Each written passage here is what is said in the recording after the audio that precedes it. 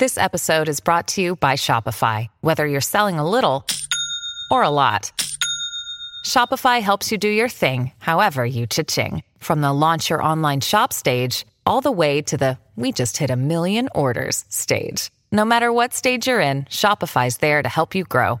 Sign up for a $1 per month trial period at shopify.com/special offer, all lowercase. That's shopify.com/special offer. Acast powers the world's best podcasts. Here's a show that we recommend. Hi, I'm Dory Shafrier, and along with Kate Spencer, I host Forever 35, a podcast about the things we do to take care of ourselves. Join us every Wednesday with guests like author Phoebe Robinson, chef Samin Nosrat, actress Busy Phillips, and even former Secretary of State Madeleine Albright. On Mondays and Fridays, we have mini episodes where we answer listeners' questions on everyday problems like how useful a butt mask really is, how to deal with a petty friend, or how to relax after a long day. So join us Monday, Wednesday, and Friday on Forever 35, where we're not experts, but we are two friends who like to talk a lot about serums. Acast helps creators launch, grow, and monetize their podcasts everywhere. Acast.com.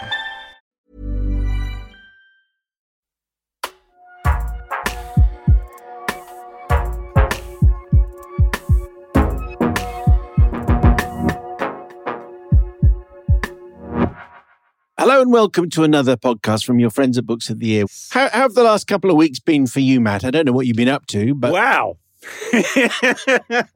Yes, it has been. It's been somewhat busy, hasn't it? Because you're back doing sport. Doing the sport on Greatest Hits Radio on your fabulous drive on our. Come on, let's on our. Oh yes, that's quite right. We are on our communist collective, and it's going very well. It is genuinely going really well. Yes, I don't know why I sound surprised, because obviously we're both phenomenal. So there should be no reason why it shouldn't be fabulous, but it has been going rather well. And you're updating us on sport and everything, and then we're doing confessions and all request, and I mean it's almost like drive time dramas. That's a lot of fun. Someone said it's like we've been on furlough. We've just been on drive time furlough for 3 years, and the furlough is finished, and we're back. So we're. Yeah. And we're back doing what we do. However, we're not doing books. So on that show, but I suppose we might do occasionally. We could do a book, couldn't we? We could occasionally, but obviously, Greatest Hits being what it is, Greatest Hits plays Greatest Hits, and we've got a bit more time here to be able to talk about books. So, so shall we do that? Let's do that. I vote we do that. Yeah. So this week we're going to be speaking to debut author Sarah Pearse about her new thriller, which is called The Sanatorium, just as they start drilling opposite. That's great. Guys, you should have started drilling about a year ago. Thanks. Yeah. Thanks. Anyway, Sarah's about to join us. Hello. Ah, there she is. There she is. I was going to say that sounds like Sarah Pearse, but we've never spoken before, so I got no. You could be anybody. I could be anyone at the end of the line. A few months ago, Richard Osman came on the program to talk about the Thursday Murder Club, which is, been a little bit disappointing, I think, as a seller from. Yeah, I mean, it's so sad. I really like that book. I mean, when is Richard going to catch a break? That's what I'm saying. I mean, it's such a good book. I mean, when is someone going to buy that book? He needs a leg up, really, doesn't he? He does. He needs some help. Oh. Him and that Charlie Mackesy book. I mean, they're a little bit underwhelming in terms of sales, guys. I know, it must have been disappointing for their teams, I think. Yeah. Anyway, so... but now Richard turns up as a sticker on your book. So Matt is now going to describe the cover of The Sanatorium. Yes. Yeah, so actually, it's a great cover. This leaps out off the bookshelves, and it is so the picture is one. Now, sorry, you're going to tell me whether this is actually a real hotel, that features on the cover, because it looks like a real photo, but obviously it's a Swiss kind of hotel. It reminds me a bit of, I watched Grand Budapest Hotel the other day, and again, it's a great movie, and it looks a bit like that hotel. And then it's dominated. That basically is in the bottom third of the book, and the rest of the front cover is dominated by these Alps looming over the top of the hotel. Yeah, it's kind of a very looming look. I think it was really clever with the cover. Kind of, I saw it hasn't changed much from the kind of first iteration. As soon as I saw that kind of looming effect of the mountains, I think it sort of summed up the book really nicely. Yeah, and there it is in yellow, the Sanatorium, Sarah Pearse's name below it at the top. You won't want to leave until you can't. And then, a sticker by up-and-coming and desperate to be read Richard Osman. Spine-tingling, a must-read, he says. And I think we'd all concur. Is it a real hotel? Just before we get started, Sarah, is that a real hotel? I don't know. I think it is probably a real hotel. I'm obviously wasn't involved with the cover design, but I think it's kind of an image that they've used and then repurposed. And I think something they did really, really well on the UK cover is kind of have those lights. So it's definitely been kind of altered and some snow added, but I'm pretty sure it's a real hotel. It's not actually the one that I've been kind of using as my inspiration in Switzerland, but yeah, it looks very, very close to that. If I was the owner of that, if that is an actual hotel, I'd be very cross that my hotel was on the cover of this, because it says you don't want to stay here under any circumstance. Well, that's so funny you say that, actually, because a hotel I do reference, so people have asked, where did you get kind of inspiration? And there's a hotel actually in Crans-Montana in Switzerland, which has kind of been converted from an old lift station. And it's kind of really magical. They've kind of put where the kind of cable cars come in and out, they've put glass. And I was like, yeah, I've used that as my inspiration. And I was kind of thinking afterwards, do they really like the fact I've mentioned it as inspiration? A hotel where lots of murders happen and you won't want to leave until you can't. So not sure he's too happy about that. So tell us about a bit before we get into the details of the book, Sarah. Tell us about Crans-Montana, because I've never been there. I hadn't read about it until I read the Sanatorium. Tell us about it and what you were doing there. Yeah, so it's a kind of small sort of mountain resort about 2 hours from Geneva. And you say you kind of haven't heard of it. I don't think loads of people have. And that's what's kind of quite nice about it. I lived in Geneva for a few years in my 20s. And it was only really kind of a Swiss friend I used to go there quite a lot. So we kind of explored the mountains at the weekends and he introduced us. And I don't think it's a place that kind of like a lot of British people go necessarily. But it's kind of like a small resort. It's kind of actually two towns, so Crans and Montana, and they're kind of sort of linked together by a road.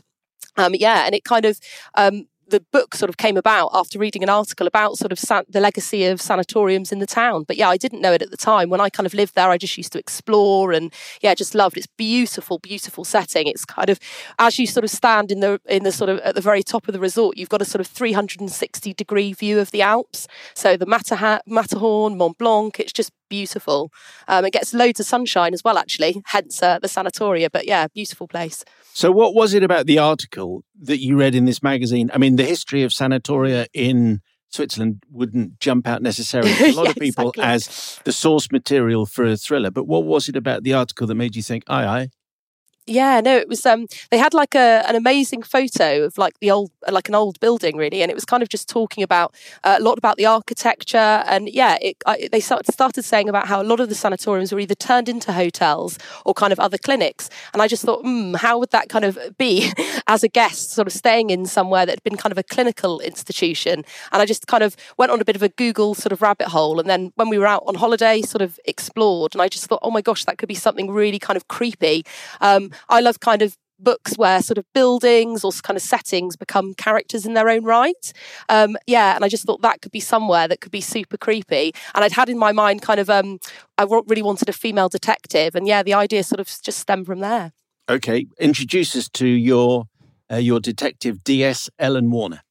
Yeah, Ellen's a British detective and she finds herself in Switzerland because she's going out to celebrate her estranged brother's engagement, Isaac. But almost as soon as she arrives, you kind of sense that there's a little bit of tension between her and her brother. And yeah, her brother's fiance, Law, disappears almost as soon as she gets there. And it's up to Ellen to investigate, and kind of lots of things happen. You have other people going missing, an avalanche, and the Swiss police can't get to her, which was quite fun to write. So yeah, she's on her own to uncover what's going on. Tell us more about Ellen Warner, because she's clearly got, I'm going to just broad brushstroke issues. She's clearly been involved in a traumatic... I mean, this is literally in the first few pages, so I think it's okay to talk about it. Yeah, no. She's been involved in some upsetting case. She's come back to work. There's a reference to the Haler case very early in the first few pages. Just tell us where she is as we start this story. Yeah, when you start her, I think she's in quite a raw place. I thought it would be quite interesting to kind of have her, rather than actually working, she's kind of on a career break. So she's had quite a traumatic case. She's kind of dealing with the death of her mother. And then as you kind of the book progresses, I do think, as you say, you see quite early on, she's also dealing with something in her past. Her younger brother died. And we learn a little bit more about that as the book goes on. So yeah, she starts the book in quite kind of a raw place. And her sort of relationship with her brother is actually not in a great place, which I think kind of you feel the tension quite early on. So what can you tell us about the other brother, the brother who has just got in touch, the brother who has sent the invitation to Ellen out of the blue? What's going on there? Introduce us to him too. Yeah, you have Isaac. He's kind of living out in Switzerland, and yeah, he's just got engaged. But yeah, as soon as you meet him, you kind of sort of wonder what's going on. I think Ellen, without giving too much away, Ellen has kind of sort of thoughts about him as a person. And I think when you meet him as the reader, you're obviously inside Ellen's head, you're from her point of view, and you're not sure kind of what is entirely sort of going on with him, whether he's telling the truth about certain things, whether his motivation for kind of inviting her there is entirely honest. Yeah, so he's kind of, I'd say, quite an ambiguous character when we meet him first off. If you're listening to this podcast, you must recognize the value of asking questions. At Aramco, our questions help us engineer a better future. How can today's resources fuel our shared tomorrow? How can we deliver energy to a world that can't stop? How can we deliver one of the fuels of the future? How can we sow curiosity to harvest ingenuity? To learn more about how innovation drives us forward, visit aramco.com/poweredbyhow.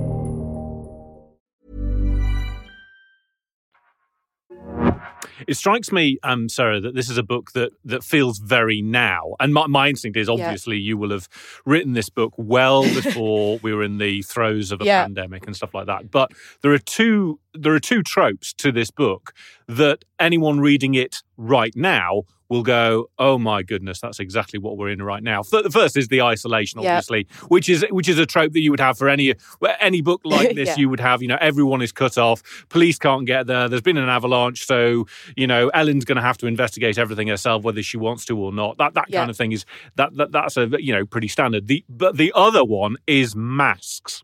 Now, masks have been something that we've all had to get used to over the last year or so, and obviously, we obviously have to wear masks when we go outside or go to shops, that kind of thing. But masks play a role in your book, and it's a very sinister one. And it did, as I was reading it, it did remind me that masks. Masks are right now really important for us. Everyone should wear a mask. However, there is no getting away from the fact masks are also pretty sinister. Yeah, definitely. I think it was really interesting because, as you say, when I was writing, I had no idea this was going to happen. And then kind of masks, as I was kind of editing and we were coming up to sort of working on everything from the publishing side of things, masks were kind of suddenly in the public sort of imagination, obviously having to wear them. So yeah, it was something. But I think it's kind of interesting. I was chatting about this with someone the other day. I said, it's kind of something where we've been kind of wearing them and you've got used to them, but I still think there's kind of a bit of an uneasiness about them. And I think in the book, it's kind of very much sort of a sense of claustrophobia that Ellen's feeling. I think it kind of amplifies everything. A few people have kind of commented about the sound of people's breathing. And I think when we're wearing our masks today, I think everything's amplified kind of when you're in a mask. I think there's a sense of, not just claustrophobia, but kind of not being perhaps able to read each other's faces in the same way. So for me, it was kind of almost emphasising everything in the book. But yeah, it was kind of based, actually. I watched an amazing video on a Swiss kind of archive website where they were showing sort of which kind of equipment they used in various sanatoriums, and then they showed this mask. But yeah, I just thought it would be kind of a great motif for almost everything within the novel, and something I'm always personally a bit scared by. I can't say I've enjoyed that experience during the pandemic of wearing a mask. So the Sanatorium is the title of the book. This building was a sanatorium, but it's now a very high-end hotel. I think, and it's called Le Sommet. That's right. Everything is beautiful and everything is thought through, and the architecture has been, we discussed that at length because D.S. Ellen Warner's other half is an architect and so on. Yeah. But it's someone describes it as self-aware. I don't know. It might even be in the narrative anyway. But it's that the hotel is self-aware. Can you just tell us more about the place that it has become and the place that we spend most of the time in the book? Because it's very important that we have that kind of structure and the architecture of the building very much in our minds as we read it. Yeah, definitely. The building is kind of, we talk a little bit about architecture in the book, and someone we meet kind of at the very beginning in the prologue is actually the architect for the hotel. And something I really wanted to play with is the idea that the kind of past, and something I'm just fascinated with in general, when you have kind of buildings that have been repurposed, I think you can kind of see it in prisons and schools, various things, when they've kind of got a new life. But in the book you kind of see very much those hints of the past. So the building is made very modern. It kind of pulls on a lot of the sort of traditional things you have with sanatoriums. So this kind of huge glass windows, you have the balconies, but it becomes something kind of very, very new and clinical. And the architect and the developer in the book wanted to kind of include some hints of the building's past, which a few people have said I think I'd find really interesting, but a lot of people have said I don't think I'd want to stay there. But I think I kind of wanted to play again with the idea in that element of having the kind of reminders of the building's past as kind of something, is that kind of put on for sort of almost entertainment value. So when we see kind of things talked about in the past, is there kind of a distance you kind of get these days from speaking about the past that you might not do in the present? If it's something that had happened recently, would you really do that? So I wanted to include all of the kind of elements from the past, but in a very sort of clinical, modern way. There's a hotel I should say loosely, in the southwest of England, which I've stayed in a few times, which used to be a hospital. Oh. And I think it was a children's hospital. And it just has that feel. And when you go and stay in the rooms, or if you go for breakfast, once an institution, always an institution. But I wonder did you have a plan? Did you have a map on your wall? As you would, because it's important that you know where you are, because otherwise we won't know where we are. Yeah, no, definitely. I actually probably had more of a plan from the outside of the building, because even though we kind of don't go very far in the book, you don't kind of go sort of miles outside the hotel because obviously they're stuck there. But the outside was really important, because you have elements where, without giving too much away, kind of you have the spa, you have different people kind of running downstairs and things outside. And I just thought you've got to get that element right, because it just won't work as a whole. But even on the inside, I had certain elements sort of sketched out, but it was very much kind of in my own head. And I think, to be honest, I could probably sort of walk around the hotel in my mind now. I think I had quite clearly how it worked, and it's probably kind of an amalgamation of sort of places I've stayed in and how I created it. I think the lobby was the first kind of thing I thought of, and it's still very, very clear in my mind. So, Sarah, obviously we've talked about the hotel. I want to sort of broaden it out to where you've decided to set this book in Switzerland. Yeah. And my instinct is, Sarah, I'm going to say two things here now. The first thing I think you're going to agree with. The second thing I think you're going to violently disagree with, okay? And that's only because I know that you've lived in and spent some time in Switzerland. But this is the effect that your book had on me. The first thing I think you'll agree with is it is great that this book is set in Switzerland, because I think it is overdue for us to have a really good, a thriller, a little bit of, I don't know what's going on, this feels a little bit, could get gory any second, being set in Switzerland. Switzerland doesn't get enough of these kind of these kind of books, as far as I'm concerned. Okay, now we get to the bit that you're going to violently disagree with. Switzerland, I am not a fan of Switzerland. And the reason controversial. Right, okay, here we go. Okay, Switzerland occupies that part of my mind, the same part of my mind find where you will find Monte Carlo.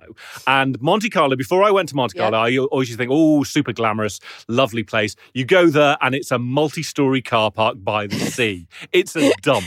The only way to be in Monte Carlo is to be in the casino where you're just losing money, or be on a yacht, because at least then you can look out at the sea. Exactly. Look out to sea, because you don't want to be looking at Monte Carlo because it's a dump. And it's the same with when I used to, in a former life, I was a sport reporter, and I would go and I had to do countless press conferences at FIFA and UEFA, who were based in Geneva and Zurich.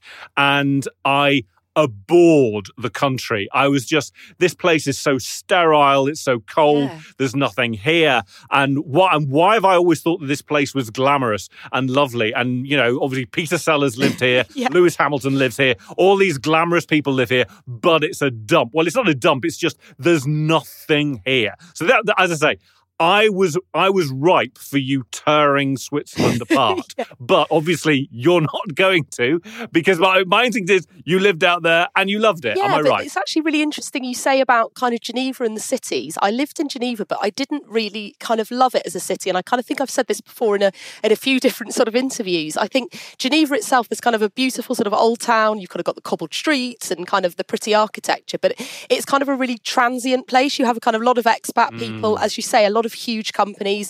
There is a lot of concrete. So, I don't necessarily think that's the sort of, not authentic Switzerland, but it can kind of come across as quite sterile. And probably like elements of London, you have just, people moving in and out, and you can't really get a sense of the city. But I think when we spent a lot of time in the mountains and kind of smaller resorts, I think you just get to see kind of local life and people sort of living, their everyday lives. And kind of got a real appreciation for the mountains, a similar way I live by the sea, kind of people who are just sort of soul mountaineers or soul kind of sea lovers. And I think that's probably my Switzerland. And I kind of agree a little bit with that sort of city element. And there are parts of it that when I lived there, I found, probably why I moved back, immensely frustrating. And I think as a Brit, you're kind of used to being a bit more carefree, creative. And living there were rules like in the apartment we lived in, we were by the train station. We couldn't obviously afford one of the big places. And there were rules as to you couldn't kind of do your laundry after 10 p.m. You couldn't play music after certain points in the evening. And everyone's very kind of clean. So when they put their skis in the car, they'll be brushing the snow off before they put them in the car. Just very different to our sort of chaotic British way of life. Did I just see the wrong side? So you're saying I needed to get into the real Switzerland rather than seeing the dreadful Geneva? Yeah, well, I don't know. It probably is definitely still the real Switzerland. I think you have, the kind of big business and obviously, tax avoidance. I think that is a huge part of kind of what Switzerland is. But I suppose you gravitate towards the parts that you like in a way, and we just sort of used to escape every weekend to the mountains. So that's probably our Switzerland. Also, like 25 euros for a coffee. I mean, it's the most expensive place I've ever visited by a long way. Well, it's crazy. When we lived out there, the exchange rate was actually really good. So it was kind of like 2.2. So you would have, everything was cheaper than the UK. So I'd go to like my kind of clothing stores and it would be great. And recently it's just crazy prices for, if you want a hot chocolate or just the kind of a plate of chips, it's ridiculous pricing. It's the first time I've seen someone thank the Swiss police in the credits that was funny. For the book and the Swiss police procedures. You obviously need to get right. Are they very different also? Yes. So, we were just on holiday and I'd been going backwards and forwards on email, just trying to sort of ask questions. And we just thought it's better actually if I kind of go and meet with the Swiss police. But again, it's kind of very, very regulated. So we got into quite a funny discussion where I said, look, this is my fictional scenario. We're going to have the detective cut off. And the policeman was quite kind of, emphatic. Actually, there's no situation where the Swiss police couldn't get to you. And I said, but what about if it was a massive avalanche? So in the end I conceded I'm sure they would get there, but if they didn't, what would happen? I had to try and it was one of the early books that I wrote. I needed to speak to someone from the fire brigade to get some official fire brigade procedure about what would happen in the event of a sort of a low level nuclear issue. If there is. How can you have low-level nuclear? Low-level? Yeah. Does low-level and nuclear go together? Yeah. Oh, it's just low-level. We'll just use a J class. It'll be fine. Okay, it was to do with it was like a radiation leak. It was that kind of thing, and he just said, No, we wouldn't do that. I said, sure, I know, but if this situation arose, just put yourself in. What would you do? He said, well, we wouldn't. And it wouldn't happen. I said, I know. Honestly, this is a novel. This isn't an event, but eventually, it sounds like the conversation with your Swiss police. You just have to think yourself out of the actual procedure and into the world of fiction. But they got there in the end. Yeah, sounds exactly the same. This was literally like a 10-minute, well, okay, I'm sure you could get there, but if you couldn't, if the avalanche was so big and there was a huge storm, but I think I even put kind of in the acknowledgements actually, that I'm sure, I can see that you could get to any disaster in any weather conditions. Yes, you did. Yes, you did. You said, I'm sure that you could. It's just, however. And so all the time that you're plotting and planning, Sarah, what is your job? I mentioned this is your debut. So what is it that you have been doing until now? Yeah, no, I was staying home kind of looking after my daughters. I'd taken maternity leave, sort of 2 lots of maternity leaves. I had my daughter, 2 daughters in quite sort of close succession. And I'd been working for sort of a multinational organisation I worked for in Switzerland, actually, and then kind of came back to the UK. And I've been working sort of in a brand PR role with that. I kind of took maternity leave and started writing sort of short stories to start off with. It was something kind of a bit of headspace away from sort of the day-to-day and the nappies. And then I just decided to kind of give the writing a go. And from the short stories, I started writing the novel. So it'd been kind of full-time writing from the short stories and then to starting the book.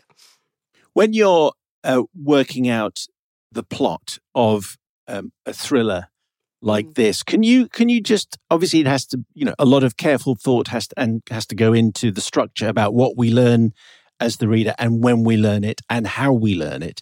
Yeah. It's easy to say it needs careful plotting. Can you tell us what that actually means as far as the way you were writing it?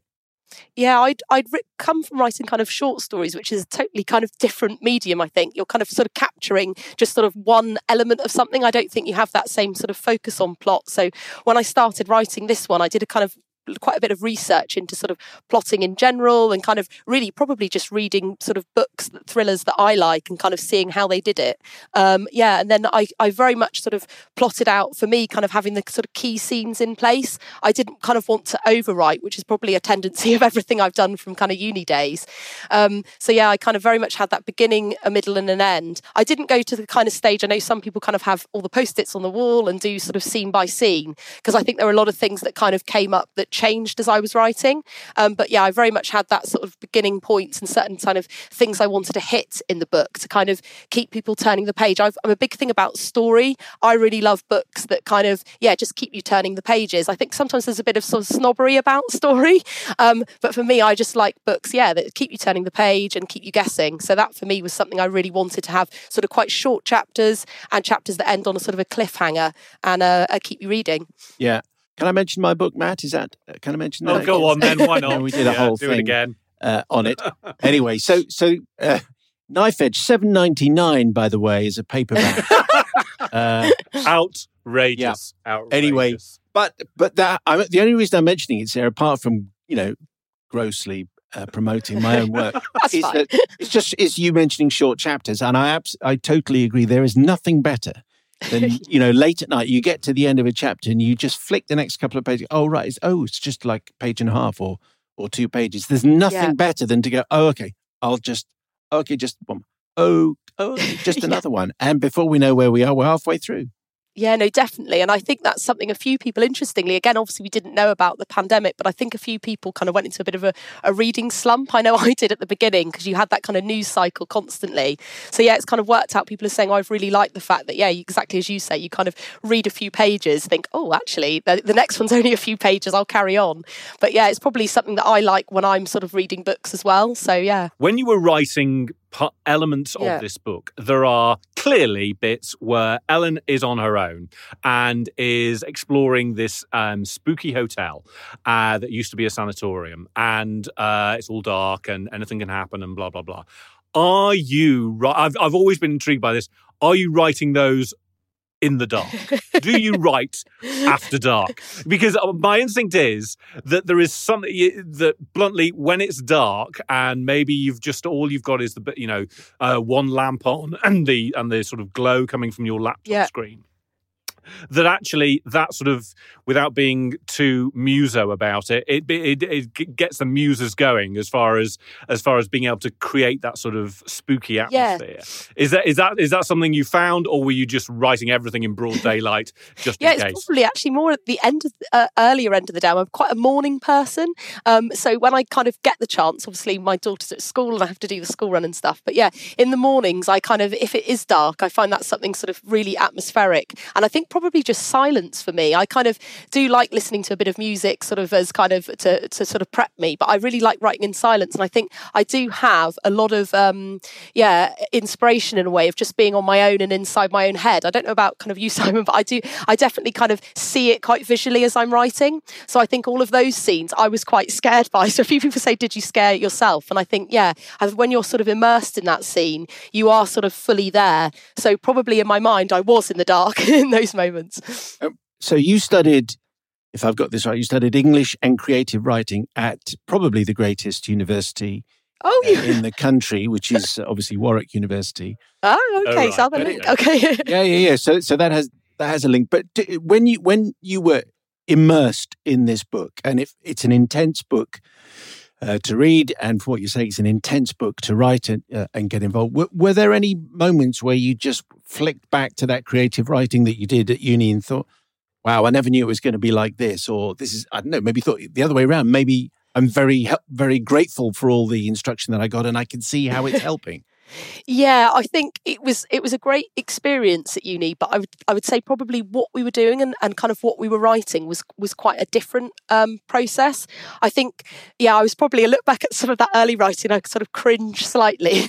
It was kind of probably quite self-indulgent, I would say. And less kind of focused on plot. I think probably the course itself was great in loads of ways and kind of developing character. And I think one of the kind of biggest tips my tutor said was just kind of, he's quite a blunt man, was just kind of go out and kind of experience life and then you can kind of write. And it was very much the case for me. I think all of the kinds of things I was writing was just based on sort of quite my limited experience, I suppose, of the world and quite flowery language. So it was a great kind of tool and great instruction, but I think probably just kind of living and then sort of reading lots of books has been the key, I suppose. We mentioned at the beginning the big thumbs up from kind of no hope Richard Osman. Which saying spine tingling, a must read. What else has happened to this book since you wrote it? Just mention a few of the exciting things that have been happening for you. Yeah, so obviously Richard Osman, which was great. So I had some really great blurbs at the beginning, which was really exciting. And then, quite close to publication, I had the news from my sort of US team that Reese Witherspoon had chosen it to be part of her book club for February. So I found out in the December and was kind of holding on to the news excitedly for a couple of months. And then after the sort of Reese news hit, it kind of debuted on the New York Times bestseller list, where it kind of sat for a few weeks, and the Sunday Times. So it's been, a huge whirlwind. So goodbye to the PR world then, I imagine. Yeah, very much so. It's just the biggest thrill. I think kind of probably for me, it was just key to kind of getting the book published. I just had kind of dreamt of it, but to get that kind of endorsement was just crazy and so unexpected. I did love, by the way, just final point. I did know that you'd been working in PR, and you can tell that the PR for the hotel that you're constructing, the words that are used to describe it, clearly written by someone who knows the nonsense. Exactly. The nonsense that PR come up with to try and spin a building. It was just brilliantly done. Oh, thank you. I'm glad that came across, actually, because I think you do have kind of lots of language. And even within the book, I think some of the lines that the hotelier comes out with is very much from that sort of PR spin. So, yeah. What are you going to write next, Sarah?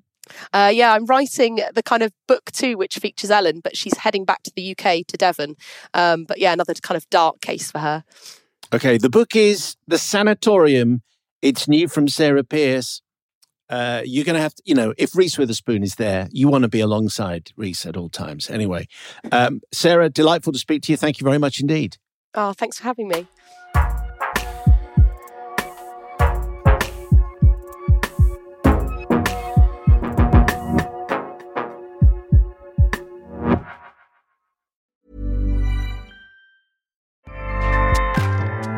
Acast powers the world's best podcasts.